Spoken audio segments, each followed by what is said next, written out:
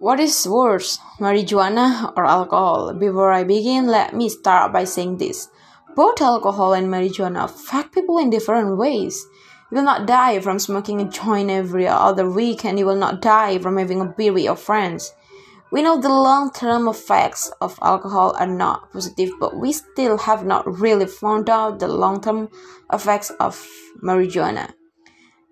Let's go to the facts. There is absolutely no evidence of overdose by marijuana in recorded history. No one has ever died as a direct result of smoking a bit of weed.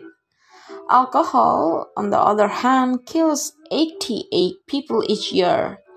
25,000 are from direct overdose. Columbia University has done multiple studies on the likelihood of getting into a car crash while under the influence. They say that driving while drunk increases the chance of a car crash 13-fold.